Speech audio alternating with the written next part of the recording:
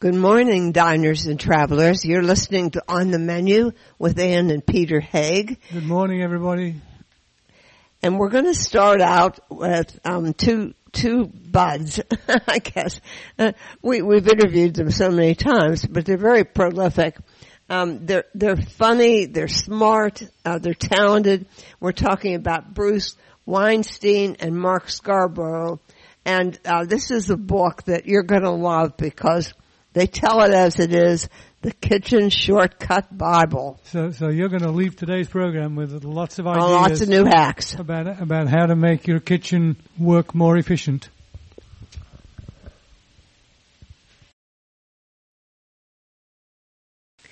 Well, we've been waiting a while for this interview because these guys are so prolific. Bruce Weinstein and Mark Scarborough. How many cookbooks have you produced? Well, this is Mark, and I can say that it is 30, not counting the ones that we produced for celebrities, not counting the ghostwritten ones, just the ones under our own steam. I see. Okay. And one of you is a writer and the other a chef. Bruce, you're the chef? Yeah, and this is Bruce, and I'm the chef in the team, and Mark is the writer. You know, this is kind of natural for you to figure out that this is what you two should be doing, right?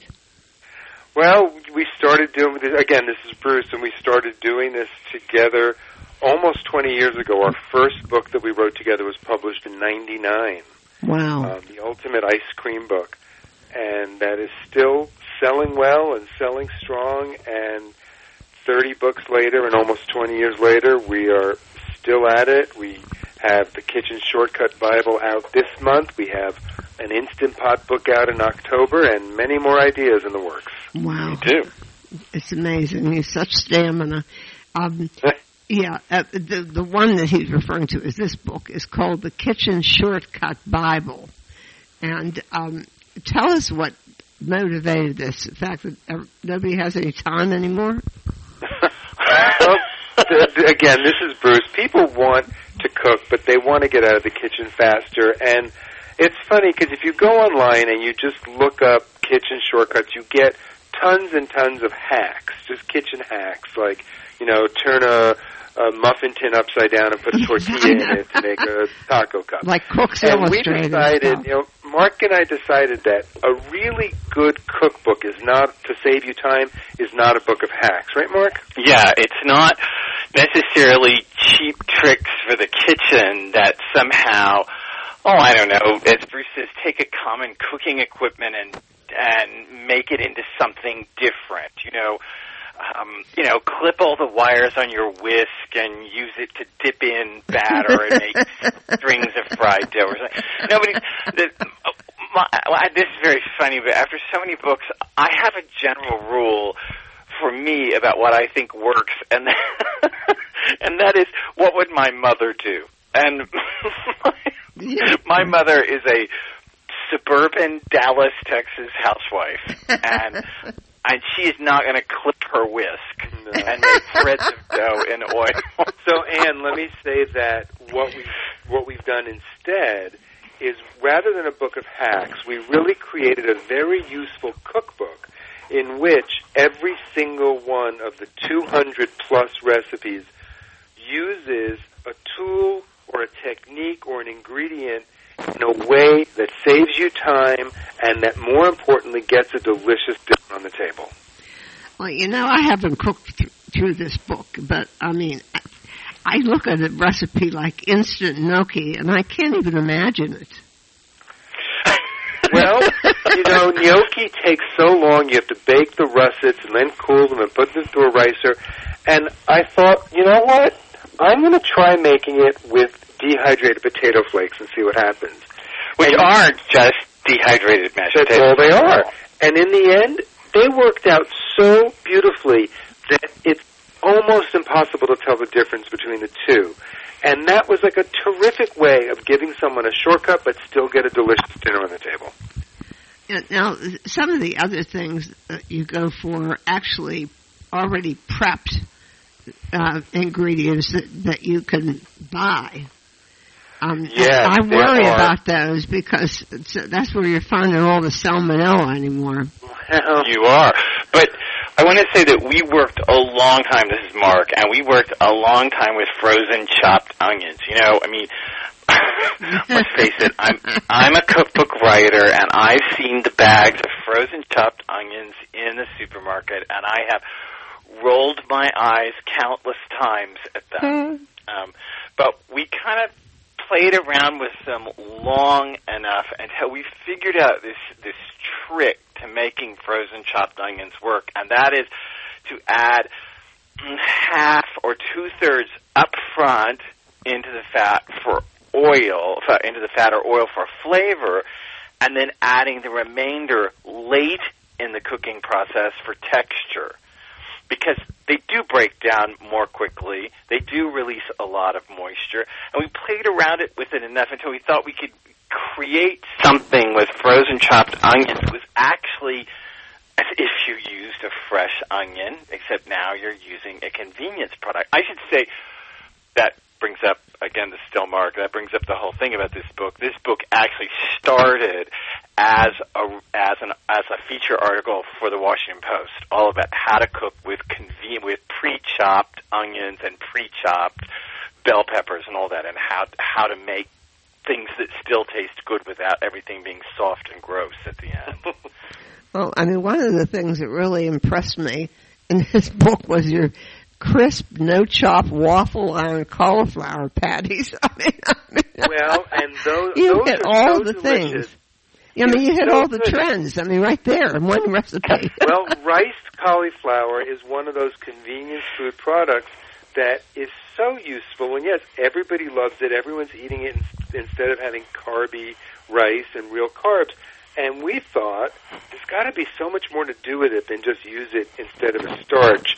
So by mixing in some breadcrumbs, some cheese, and some eggs, pop it in the waffle iron, and you have the most amazing crispy vegetable fritter. Savory.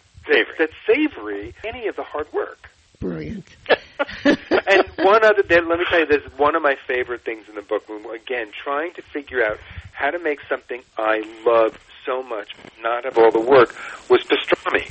I adore pastrami.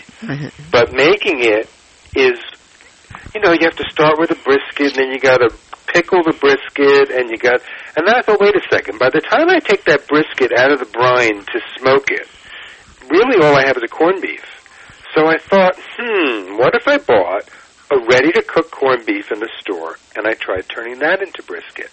And not only did it work so well that I said, okay, now, how can I do it without the smoker? And in the end, by taking a store-bought, ready-to-cook corned beef, coating it in pastrami spices, and then steaming it or pressure cooking it with liquid smoke, it tastes like you spent 3 days making pastrami. I'll be darned. Yeah, I'm not actually a fan of liquid smoke, but that's all right. It works beautifully in that application. It does. Try it. Yeah. Seems to me that your favorite piece of kitchen equipment is the colander. I've never seen so many colander recipes in my life. We love the colander, and this is actually, if I can just toot my own horn, this is the writer's idea. I don't remember what was happening at one point, but there was water being boiled for pasta on the stove, and Bruce was putting the pasta in it. And I said, that seems like such a waste to boil all that water, and then you're just going to dump it out again, or maybe you add a little bit to thin out a sauce. But, most of that just is going to go down the drain. Yes. And not that... I said to him, that seems like so many steps that are added to a pasta recipe. And so we've got this idea to put certain ingredients. Obviously, you can't put a chuck roast, but certain very quick cooking ingredients like small shrimp and thin asparagus spears and basil leaves in a colander, so that you pour the hot pasta and the water over them, let it sit for a minute, it blanches and cooks them, and it's ready to go. It's ready to go into a bowl of, I don't know what, a butter and spice spice and hot sauce mixture in a bowl to make a sauce. And we call this, Bruce, and we call that colander cooking. Yes. And it makes life so much easier because after you've cooked the pasta, you no longer need to take a skillet out to make the sauce and toss everything up. Your sauce ingredients go in the bowl. You drain the pasta over the other ingredients the way Mark described. You toss it all together in a bowl, and you're done. That's amazing. No, I was looking for really quick ideas here, so I zeroed in on a couple of things here. 2 easy ideas to speed up your cooking. Go ahead, guys. Explain. Well, one of them is to think ahead. Okay, so well, actually, that makes the think ahead means you're gonna do some cooking ahead. So you want to really speed up your cooking. Don't thaw your chicken breast or steak. We give you instructions in the Kitchen Shortcut Bible of how to cook boneless, skinless chicken breasts and strip steaks straight out of the freezer, and in fact, they often come out better than when you thawed them.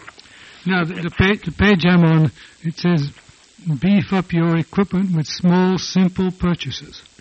Everybody knows about the benefits of a well-stocked pantry, but you can also stock up on the tools in your drawers. There you go. Everybody has tools in their drawers, right? That's for sure. Yeah. Money. Absolutely. And rethink those tools, because you buy these tools thinking you're going to do one thing with them, and you could do many things with them. You think a garlic press because you bought it is great for garlic. Well, you're going to make a Caesar dressing. Put that anchovy right through the garlic press with the garlic, and it mashes it up perfectly. You could put pickled onions through the garlic press to help make a marinade. One tool can do many things to help save you time. Pickled cocktail onions and pickled jalapeno rings put through a garlic press and then mixed with olive oil. That sounds just good. about the easiest marinade I can imagine. Yep. You know, the one thing I question is this frozen turkey, because I had a friend who always forgot to, even at her own wedding, she forgot to thaw her turkey. And she had one of those big things, you know, that was standalone roasters from Lord knows when. And but she would just take her turkey frozen and stick it in there, which was okay until we had that little paper bag with all the gizzards in it. Well, you have to remove that. You have to remember that about an hour or two in, when the turkey starts to thaw, to reach in there with tongs and pull that paper bag out before it keeps cooking. It was always a little surprise. Well, now here's the next one in the same chapter. Number 2, shop the salad bar at your supermarket. Oh, that is, I think, one of the smartest things people can do. Because your salad bar has everything sliced, diced, chopped, shredded, washed, so it's clean. You could probably even find hard-boiled eggs and crumbled bacon there. And you can get the ingredients for half the recipes in the book right at the salad bar without any waste. We will, let me add, without any waste, but it is more expensive. Oh, yeah. So you do have to pay for that convenience. But in some ways, maybe it's better to pay a little more and you can buy a quarter cup of chopped celery off the salad bar than to buy one of those containers with 3 cups of chopped celery from the produce section and then have half of it go bad. And I don't know about you guys, but I always have half of it go bad because I never use as much as that pre-chopped stuff as I buy. And so going to the salad bar has always been my go-to answer. Right. That's Now, right. next section was 3 secret weapons in the kitchen. Oh, yeah, you like that one, yeah. Well, I like that one because you got one of them right as well. Well, what's your favorite one? Well, and says lemon juice and everything. I do, yeah, I do. I mean, just lemon juice is one of those magic ingredients that makes everything taste brighter and fresher, and it just like, I don't know, you just take anything from a salad dressing to a marinade to even a roast chicken, and you squeeze a little fresh lemon juice on it, and it just tastes like you spent all day cooking it. I mean, perhaps I'm saying too much, but those 3 secret ingredients occur all the time in our recipe testing. They're balsamic vinegar, lemon juice, and honey. And I swear to God, if we think that a recipe isn't quite right, we'll say, well, what about balsamic vinegar, lemon juice, or honey? Right. What Ann says is it needs a little more salt. Yeah. Yes. Well, I think but undersalting is one of the worst But hold on a minute. errors. Let's go through further with your concept on the lemons, because Peter's shopping instructions say if they have organic lemons, buy a bag. Because I always need one, and she puts them in the freezer. I wash them and dry them. Put them in a freezer bag and put them in the freezer. And when she wants one, she puts it in a microwave for 30 seconds. And it's perfectly soft. Even I can squeeze it. Wow. Don't you do that's that? a great idea. Love your idea. I've never tried it. That's fascinating. And it works with limes, too. For $500, you can put it in your next book. Okay, sure. That is fascinating. But lemon juice does, boy, I tell you, it does fix a multitude of sins. It does. Now, what's happening with all these new, our kids, when they got married, wanted a slow cooker. And then somebody sent us a rice cooker that cooks 3 different layers of food, and I gave them that. Then we got a waffle iron, and we gave them that. Then we gave them these individual pot pies, or whatever they are, individual pies, and we got that. But now they want an instant pot. Why do you need that?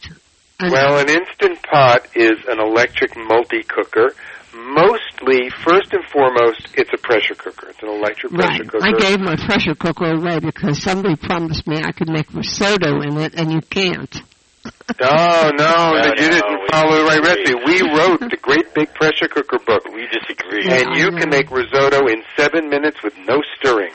That was our go-to dinner when we lived in Manhattan before we moved to the country, to come home from the theater, open a bottle of wine, and make risotto in a pressure cooker. But I will agree with you that it is temperamental, and you have to figure it out. And no, you can't do it with it. A lot of people write these pressure cooker recipes with risotto, and it doesn't involve any stirring.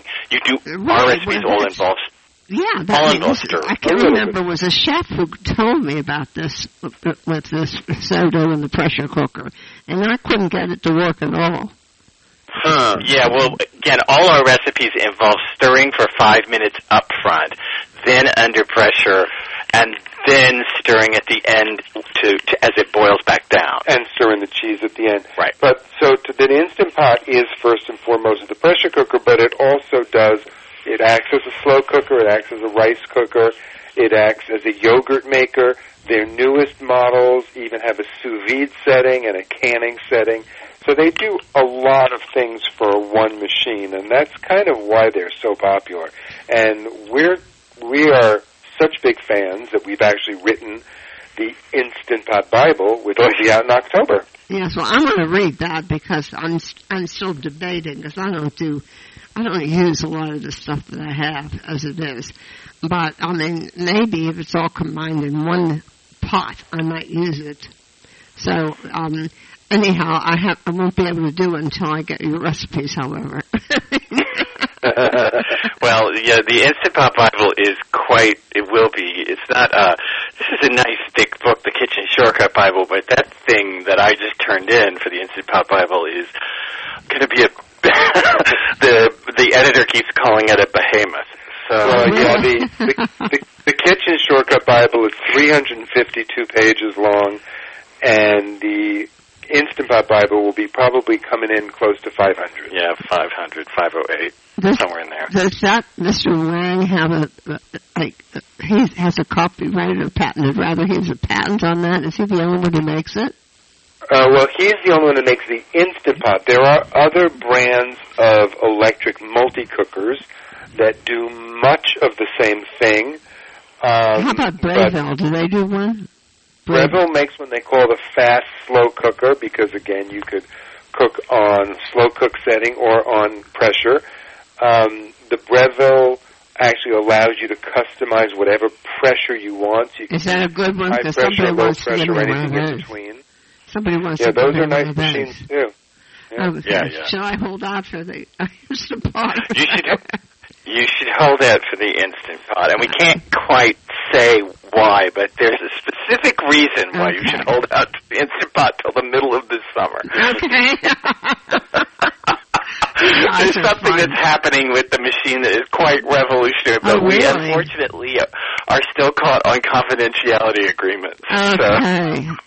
So that's keep your eyes out. You gave me a lead on the path, so I wait before I start harassing Mr. Wang until the middle of the summer. But then I have to wait for your book to come out in the fall. Oh, you two are just too much. I just enjoy talking to you. I'm glad you write so many books so that we could talk to you more. Well, thank you. We love talking to you, too. Yeah, Peter's looking I'm at something he wants. I'm going to go through this book here. There are all these things called voila. Voila. So here's voila. It's the big surprise. What is that shortcut? And voila, you have dinner on the table. You know, this one, I like this one. There's a reason why your stove burners go up to high.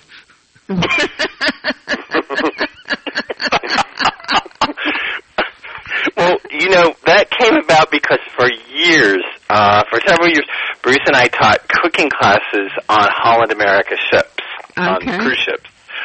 And we would teach hands-on classes on the ships. And I would tell you that the biggest thing we did with people is we would walk around and turn their heat up.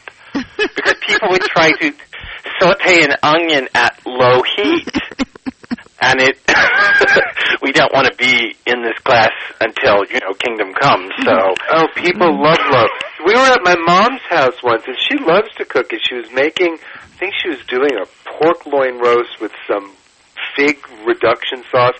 And 20 minutes later, she came to the living room to get me and said, I don't know, the sauce is just not reducing. It's supposed to reduce in 3 minutes. I said, well, how long is it going? She said, 20. Because she had it on the barest simmer. Oh, jeez. So you have to use your high heat. There's a reason it's there.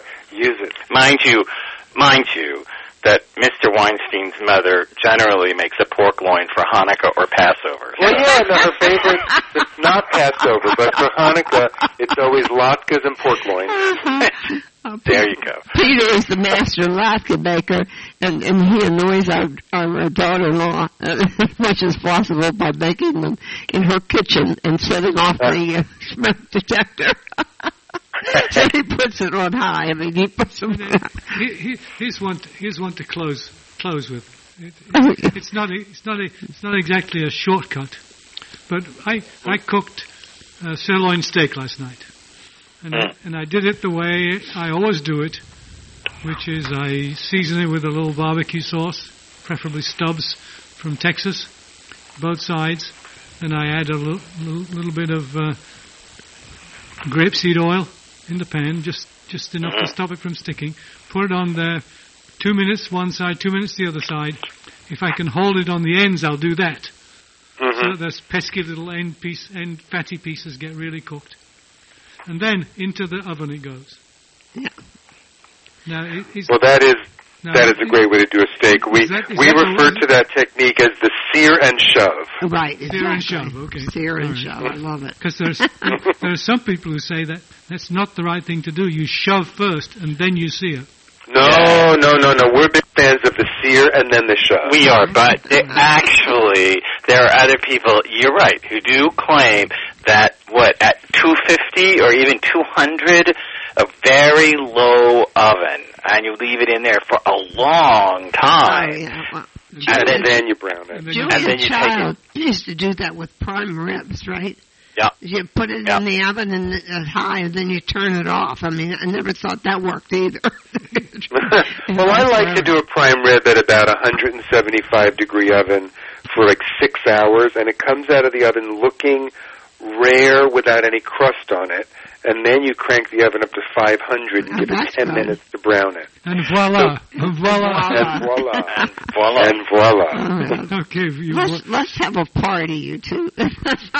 Sounds fun to me. You shall henceforth be known as the voila guys. There you go. All right. The book now, listeners, is The Kitchen Shortcut Bible, and it's Bruce Weinstein and Mark Scarborough. No O in there, Scarborough. And keep your eyes open for the next one, which is going to be the Instant Pot Cookbook, which I'm going to lay claim to as soon as I can. And we'll talk to you in October. So keep on working on the book. We hate to be disappointed. We are working on it, and we'll look forward to speaking to you then. Okay, you too. Bye-bye. Thanks, guys. Bye. Don't you feel smarter already?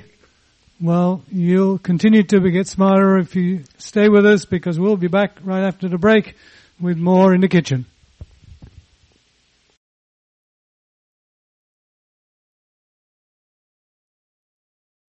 Podcasting services for On the Menu Radio are provided by ASP Station, www.aspstation.net.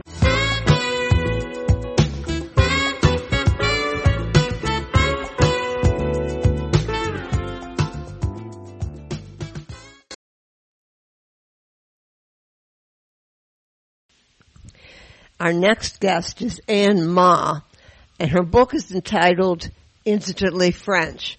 And let me just tell you what it is.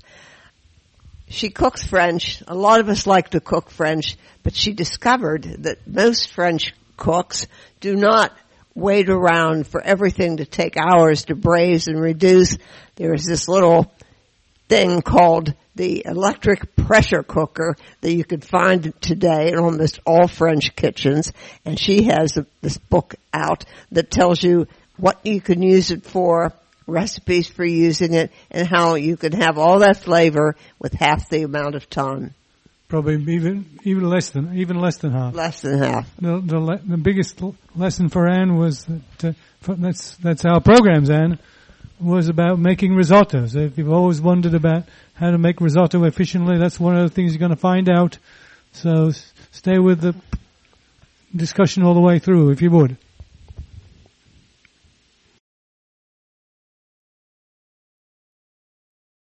Anne Ma is an international person. We're talking to her in England, although she's living in France, and she actually is American. But she's an expert on French cuisine, and in her book, Instantly French, Classic French Recipes for Your Electric Pressure Cooker, she discovered a secret of longtime French chefs is a pressure cooker instead of that long simmering and waiting around for things to stew and roast, right? That's right. Yes.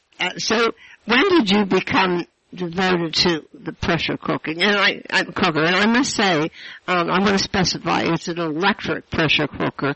And of all the people that we interview about Instant Pots and pressure cookers and whatnot, they all favor the electric, the control you have with an electric one. Oh, I grew up being afraid of pressure cookers. I had seen Breakfast at Tiffany's many times, including the scene where the pressure cooker explodes. Right. Spaghetti on the ceiling, embedded in the ceiling, right? I've done that. Exactly. And that gave me a real phobia. But when the Instant Pot came out, I'm not someone who's a fan of one use gadget. So I was a little skeptical. But it was my dad who read an article about them and sent me an Instant Pot as a gift.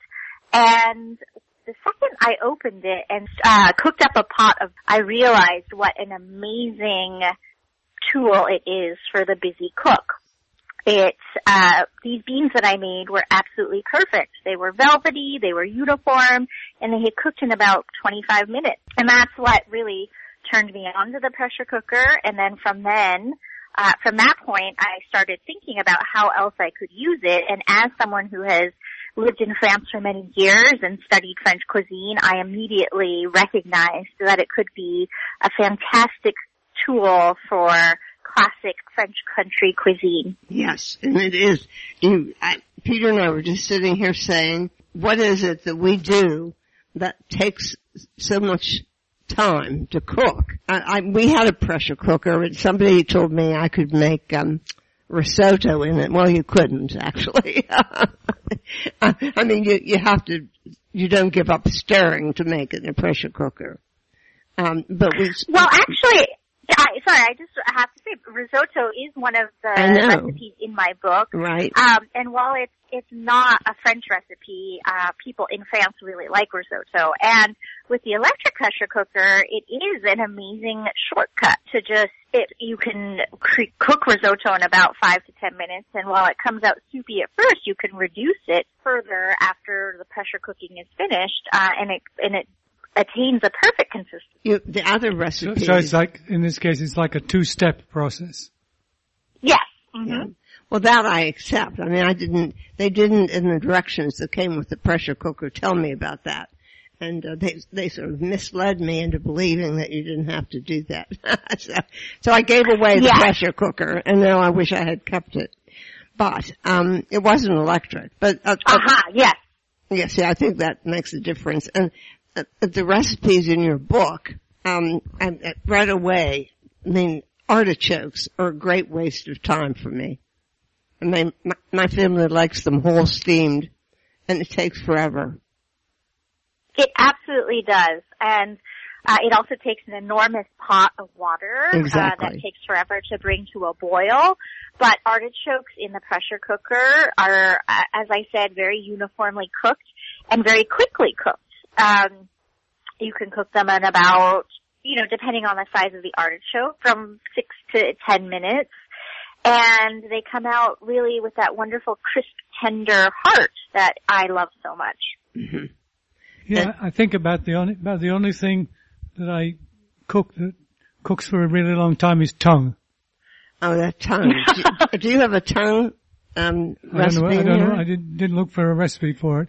Do you have one? Because you just have to be patient. I do not have a tongue recipe, although I like tongue a lot.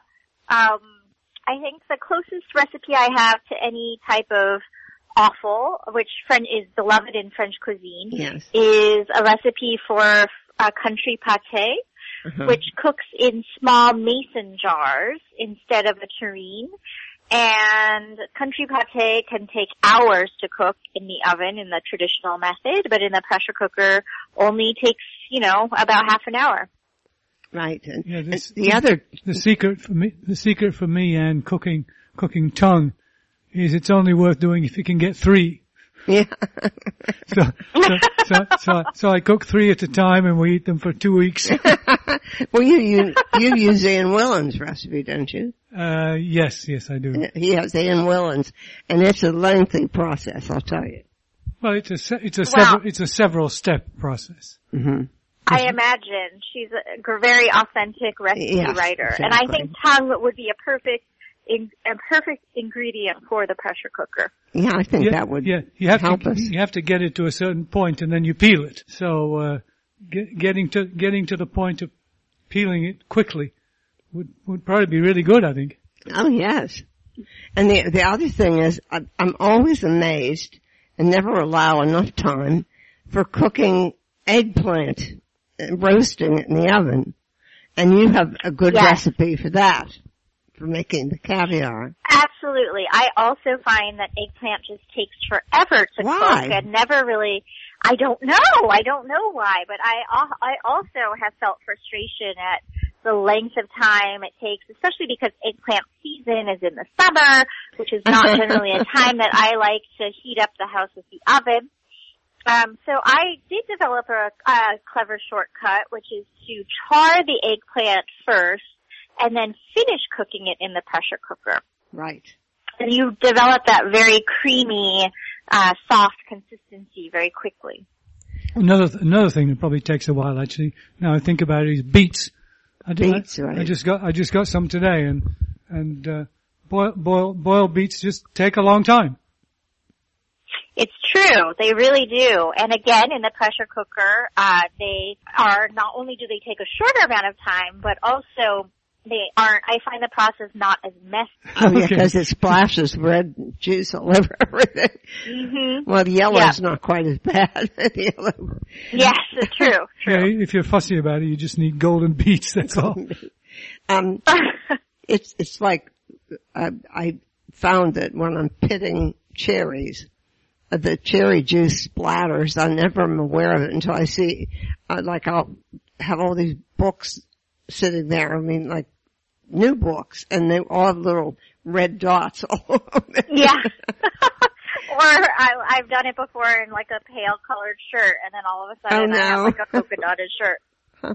Well, now, what are some of your favorites? I mean, we've talked about you have David Leibowitz's chocolate cake in here too. Yeah, see, I can't get to that point where I can envision. It's just like my sister-in-law also baked angel food cake in a microwave, and I could not get my head around that. Well, I mean, you really are in love with using it for baking. Well, I think, first of all, it's important for me to include desserts because I think a well-rounded French cookbook should have desserts. But one thing that surprised me during my research into the pressure cooker is that it's something that should have been obvious to me, which is that it's a perfect water bath, a bain-marie, which is a classic French technique for cooking desserts, cooking custards or puddings in a bath of hot water that offers an even temperature so that they don't split or curdle. So as it turns out, the Instant Pot is fantastic for making flan or crème brûlée, and then as you mentioned, this flourless chocolate cake, which traditionally cooks in a water bath, cooks very, very quickly in the Instant Pot. You know, we interviewed, I can't remember the name of the book. She's an Italian author, and she wrote a book on not Instant Pot, pressure cooking. But she said all of her recipes would work with an Instant Pot. She has all these tips on how you segment the different dishes in one of these pressure cookers or whatever you're using, and so that you can do multiple courses at one time, and you know, as long as you have them separate in separate containers while they're cooking. I think that's a real art form, and my book hasn't quite achieved that, although it does have dishes that are sort of multi-part dishes. I'm thinking specifically of a recipe for stuffed tomatoes that also at the bottom, while the tomatoes are cooking on a rack below, is cooking rice. Right.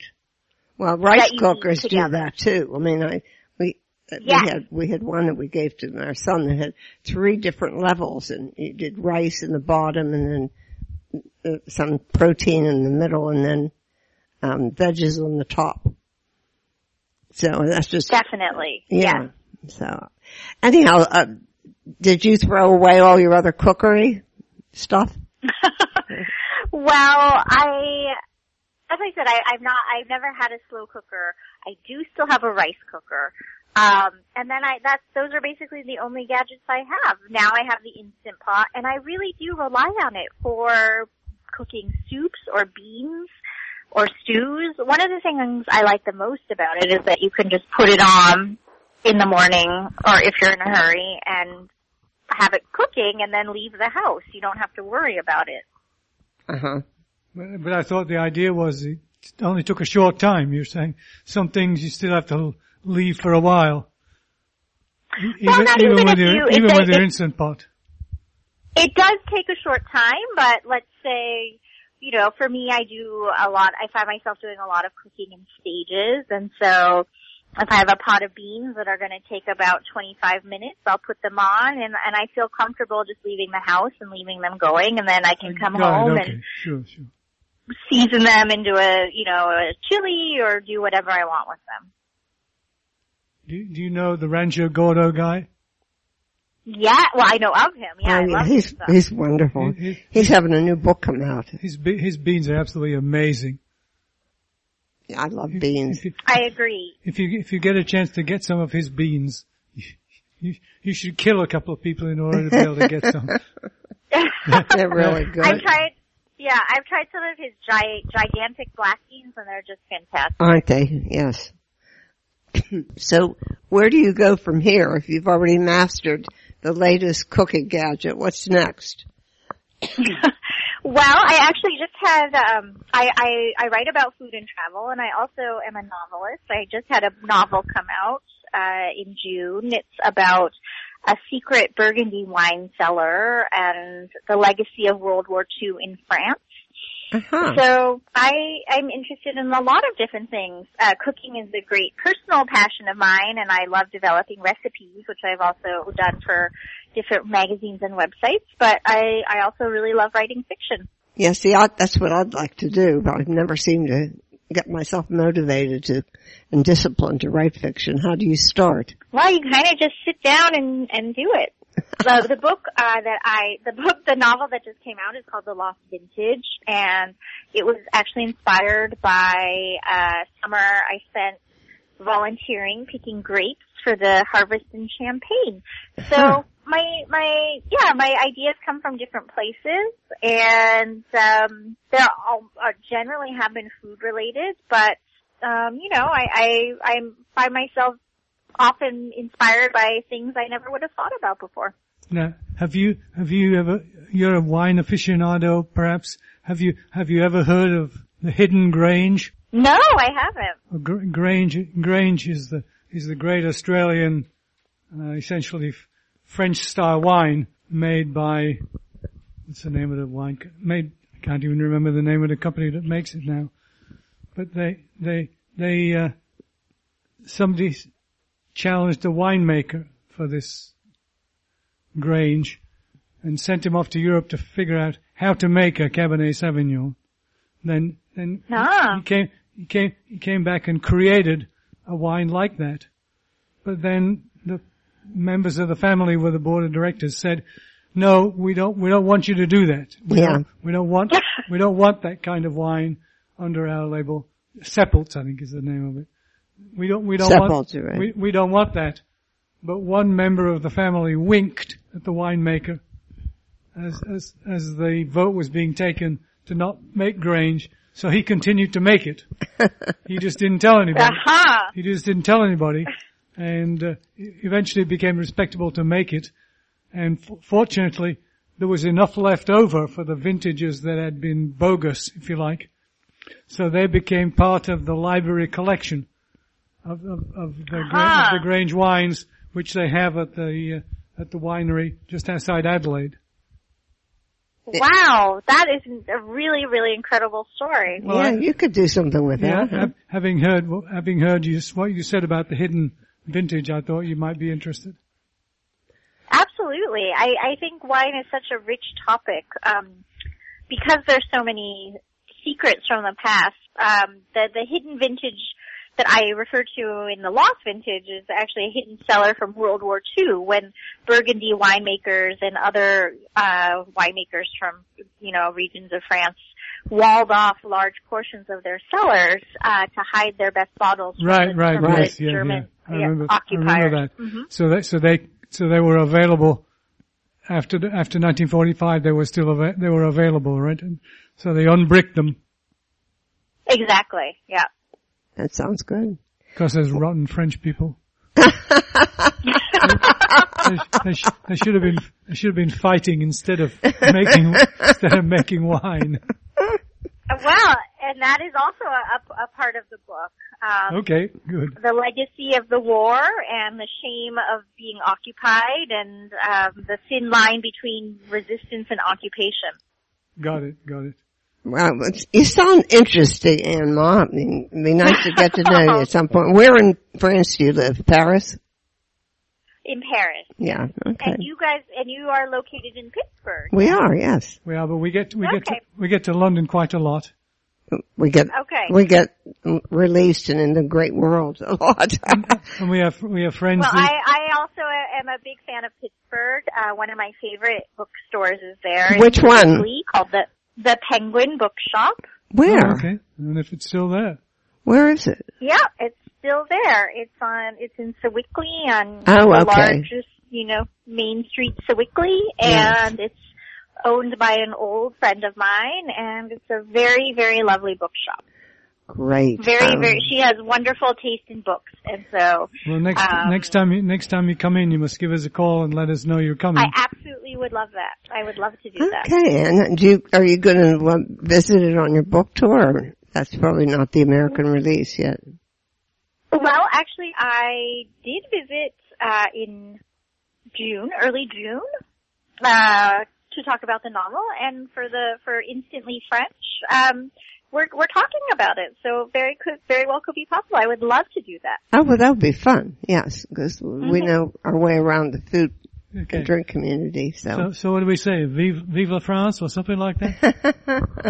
A votre santé? No. Bon appetit. There's so many choices. In my language, chin chin. I'm surrounded by Anns. Yes. But that's okay. Exactly. Well, much success with your book. Again, it's Ann Ma, and the book is Instantly French.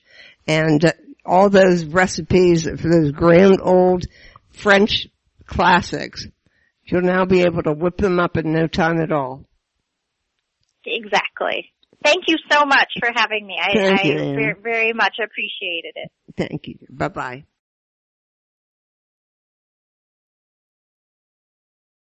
Podcasting services for On the Menu Radio are provided by ASP Station, www.aspstation.net.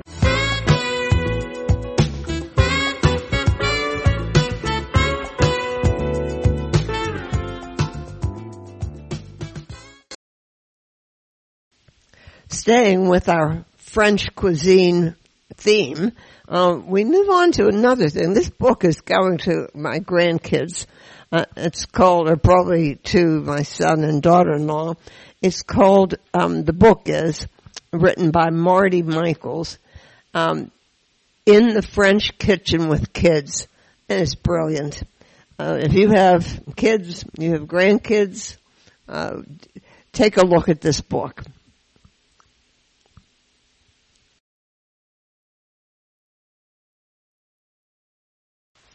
Well, I'm really pleased to meet you, Marty. Michelle. Is it Michelle's? Michelle's, yeah. Yes. Your book is In the French Kitchen with Kids. Yes. And as I said to you when we were chatting beforehand, how very brave of you.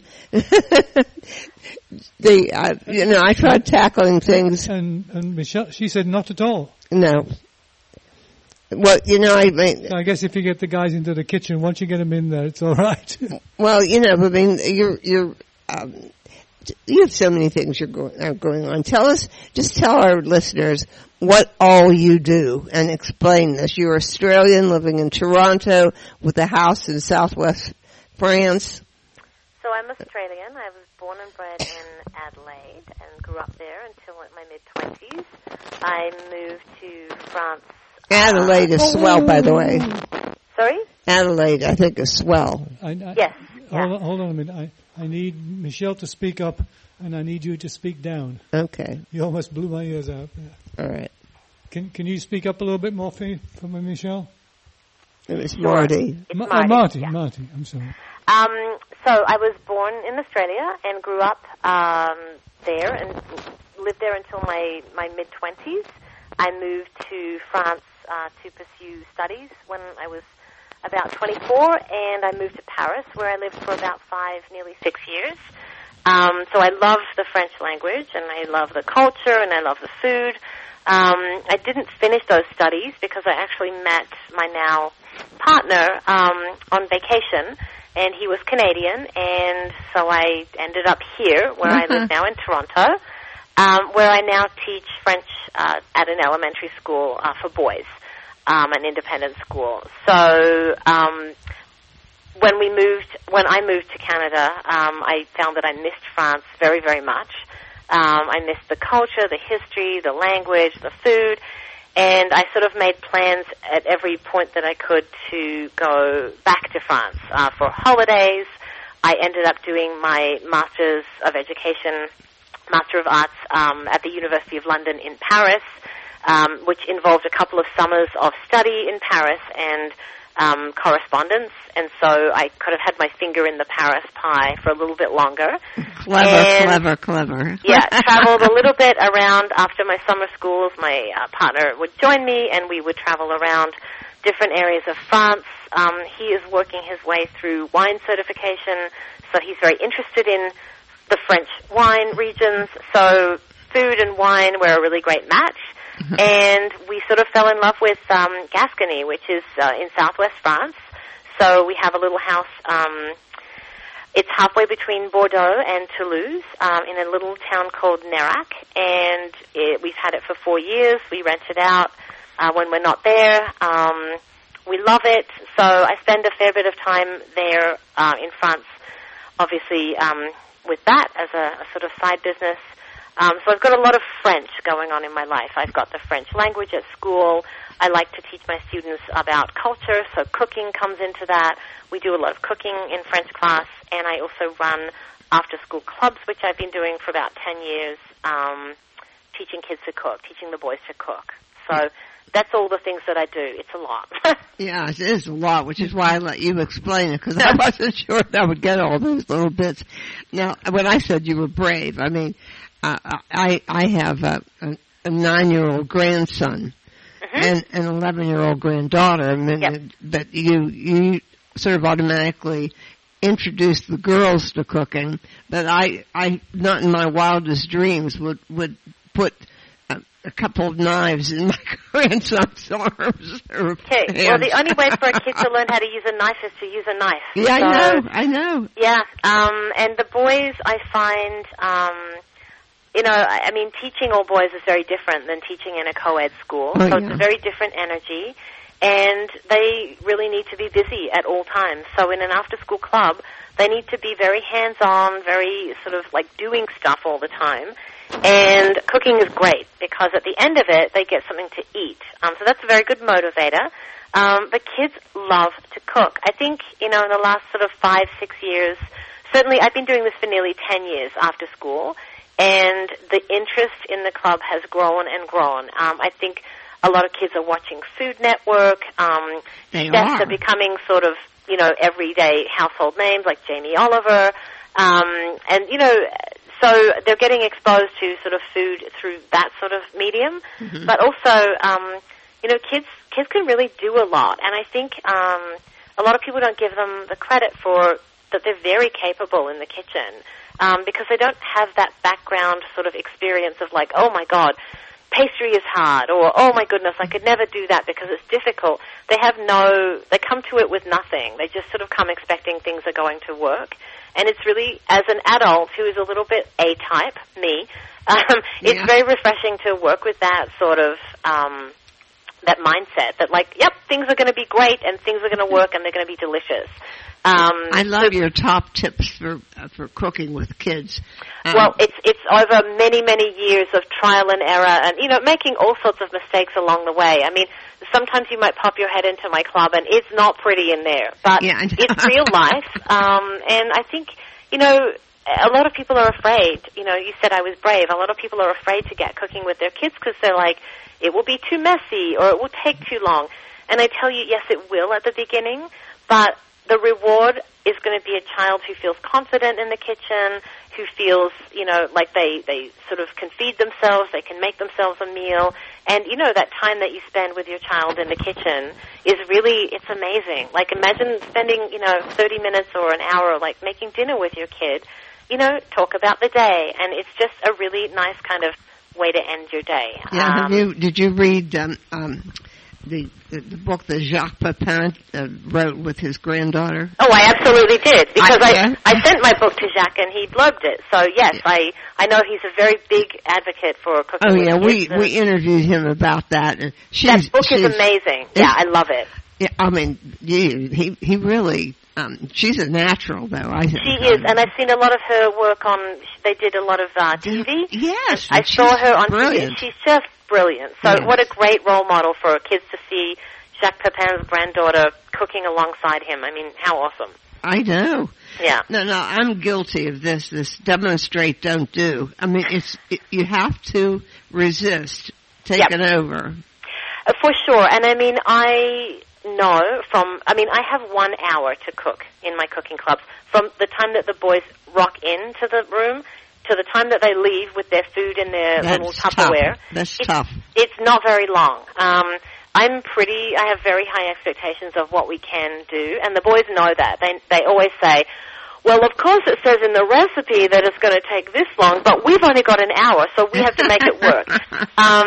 So I know that, at the beginning, the first few sessions of every term, it's going to take a lot longer. So I'll choose different recipes, ones that I know that, we can spend a little bit more time doing things kind of correctly to set the boys up for the rest of the term, because they come to me and they spend, between 8 and 14 weeks, depending on how long the term is, and it's the same boys that come. So if I teach them all the nice skills in the first few weeks, then I know that, like, in, week 10, all right, guys, we have 10 onions to, dice. Off you go. And I know that they know what they're doing because I've let them, get into it slowly. So, I do demonstrate still every time, but it's less and less, and it's quicker and quicker as the term goes on. So I know that it's really hard for adults who are cooking with kids.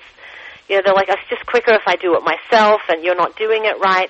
Well, kids are never going to learn if they never get to do something. So, we have a lot of imperfection going on in club, and everything still turns out that you can eat it. So I'd say that's a win, right? Yeah. Now, is the book sort of like a textbook for your class? Oh, not at all. No. I wondered because it's a very, very interesting book. Well, thank you. And it probably wouldn't be a bad idea to have it in class. I mean, here's the thing about using it in class. I have personally, I would say 80% of those recipes I have made with the boys at some point, either in French class or in cooking club over the past 5-6 years. So these recipes are totally doable by people that don't have. I don't work in a kitchen. I work in a science lab. Luckily have access to an oven in the actual, canteen kitchen. Yeah. But we don't have all fancy equipment. So I know that most of these recipes are absolutely doable with very little kind of fancy equipment. It's doable. Really, I've done a lot of these in my French class, obviously in French, translated the recipes, and, my students have even made little, recipe videos, how to make baguette, how to make creme brulee, how to make crepes, how to make chocolate mousse. So they do a little research project, and that's the kind of, carrot at the end, is that they get to make the food, but at the same time they get to make a recipe video, which is my sneaky way of, getting them to do writing, because they have to write out the recipe.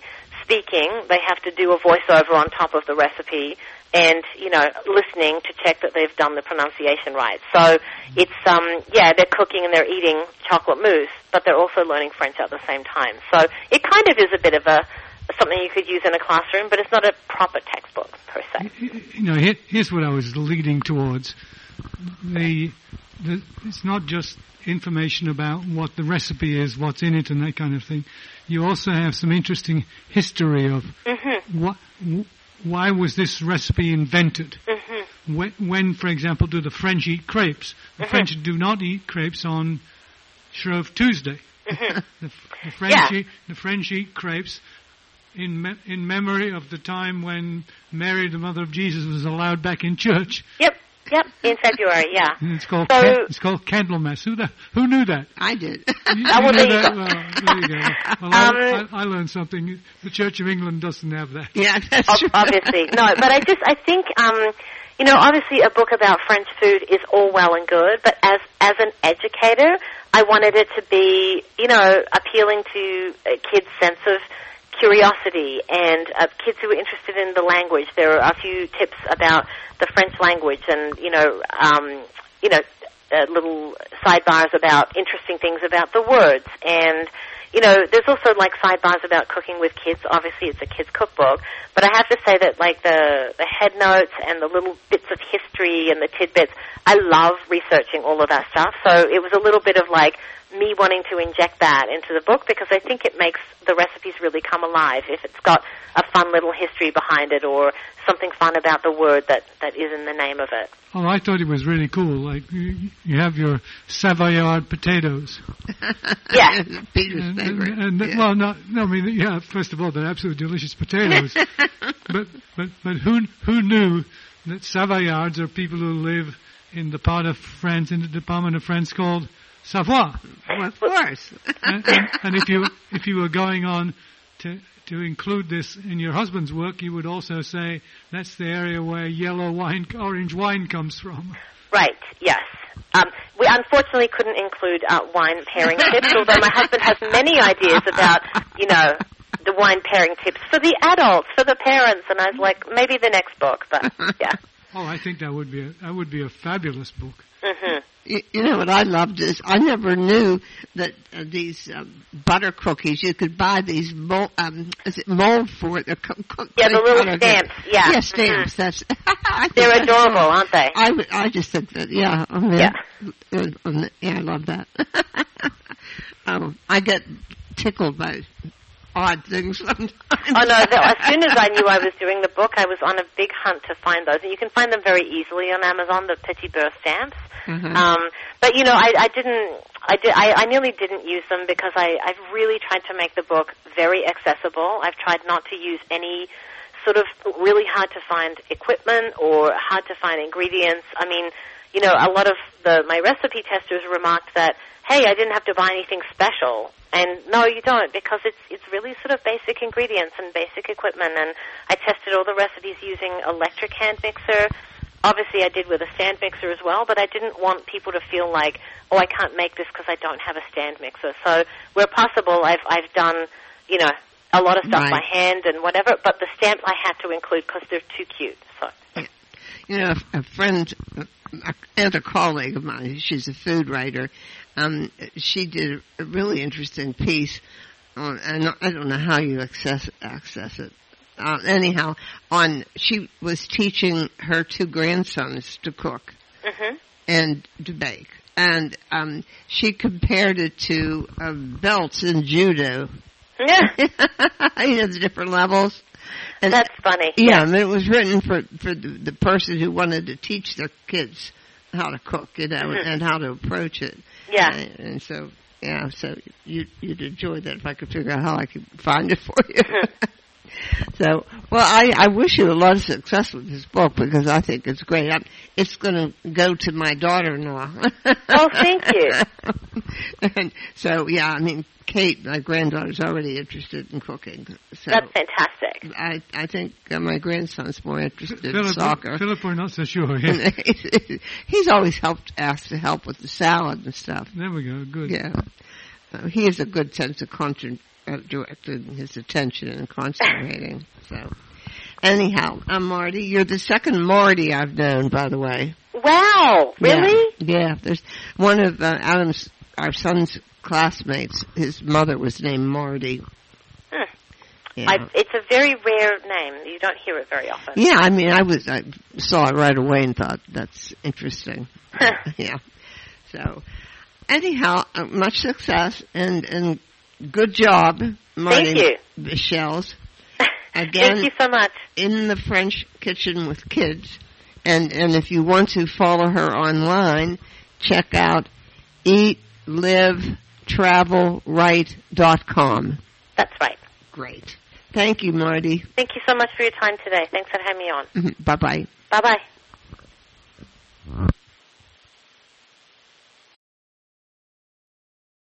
Okay, listeners, that's all we have.